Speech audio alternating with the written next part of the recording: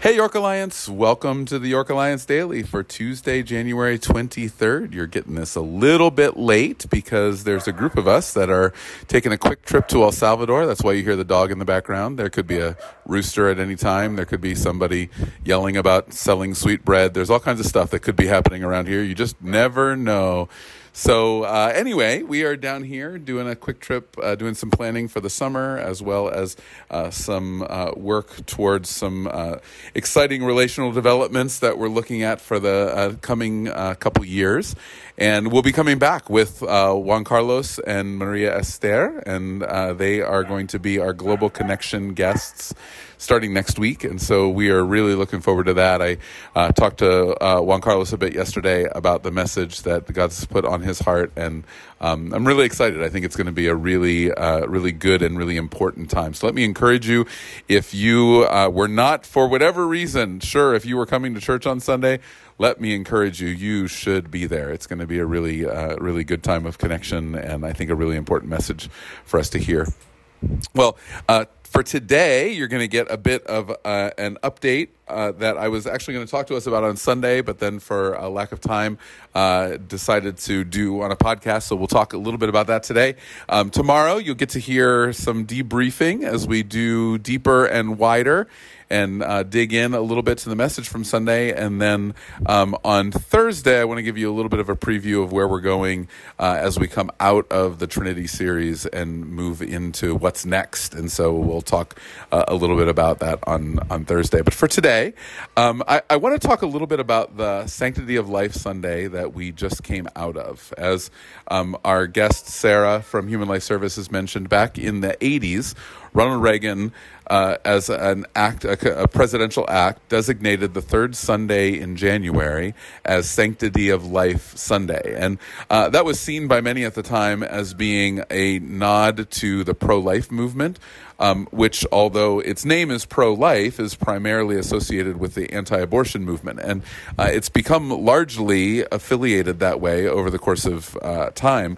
But in reality, there's a much broader view that I think we need to have as Christians. And that's what I'd like to talk to a bit today.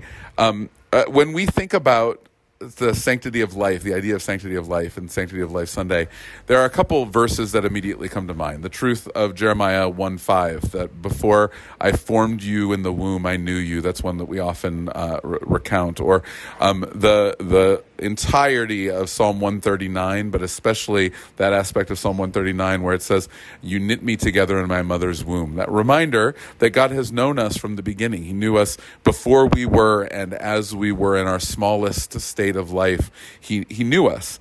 And that's true and beautiful and really, really important. And in the midst of a culture of death, it is vitally important for us to have an ethic of life.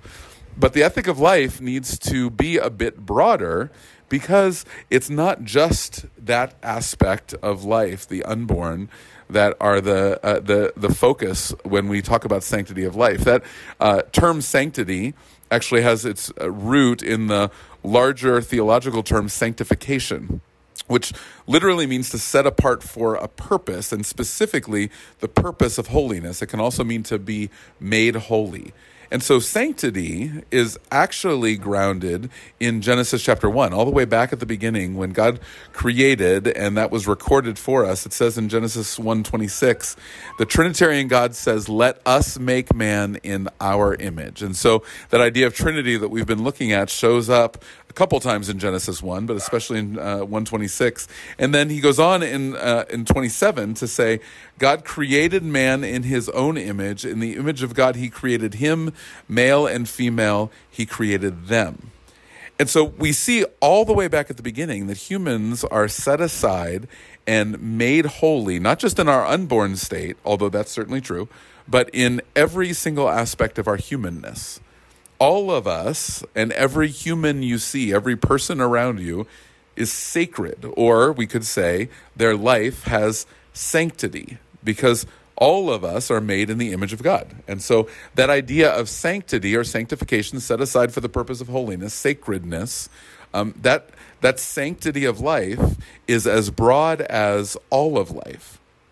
So when we think about sanctity of life and when we have an ethic of life as followers of Jesus, we need to think of life as not just our unborn state, but in every aspect, in valuing all of life, and particularly those lives that are often seen as having little or no value in our culture. There's lots of examples of that. The very young and the very old can be looked past. Those with physical or mental disabilities can be looked past. Those who are experiencing extreme poverty or homelessness are easy to look past. The immigrant, the refugee, the orphaned, the imprisoned, and of course the unborn, all are easy for us to look past. We spent a lot of time today in El Salvador out in a community about an hour outside of San Salvador called Santa Ana. It's a large community there, and we were working with a ministry that does a bunch of work with the imprisoned. And they do their best work, although they do all kinds of discipleship and job training and all kinds of things to develop skills. The most important thing that we observe that they do is just love them. They see them. They have a culture of embracing. They hug one another, and it's a place where they express with words of affirmation, love for people who can so often be overlooked. That's a culture of life. That's what it means to really embrace sanctity of life. And so I want to encourage us to move past an idea that sanctity of life is a time where we should rally for pro-life causes, meaning anti-abortion causes, and move broader than that, not other than. That's absolutely worth us investing in. The unborn are a category of people that are easily overlooked. They're just not the only category of people. And the imprisoned, and the elderly, and the physical, or those with physical and mental disabilities, those in poverty, over and over and over again, there are people that are really easy for us to look past. I've told the story before. There were two ladies who worked at the front desk when I worked at the Bonton. And in the Bonton corporate offices, you would walk into the lower level, and then you would go up the stairs or the elevator to the second level, and all of the executive offices were on that main level. And so I was in a big cubicle farm on the middle of that main level. Picture a department store that used to be a department store, now is just all kinds of cubicles. That's where I was. But I would go up there and do all of my work, and then when I would leave for lunch, I'd walk right past those ladies. I'd walk past them when I came in the morning, walk past them at lunch, walk back past them when I came back in, and walk past them at the end of the day. They were always there. They were always smiling, and I was always polite to them. I said hello and was kind to them as I walked past, but I never really noticed them. I never really saw them, and it was several years in before I took the time to get to know their names and their story and a little bit about them. That's the kind of thing that the sacredness of life, sanctity of life, must embrace. We have to be really careful to not oversimplify the ethic of life. We need to recognize that life in all of its many forms is valuable.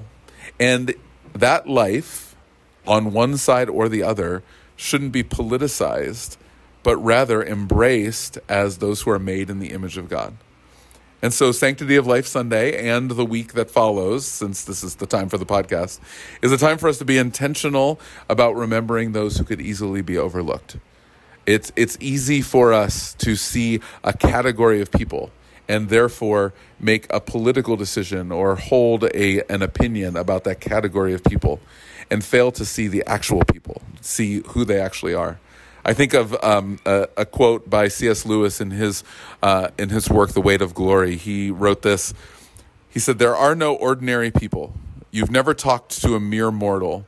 Nations, cultures, arts, civilizations, these are mortal, and their life is to ours as the life of a gnat.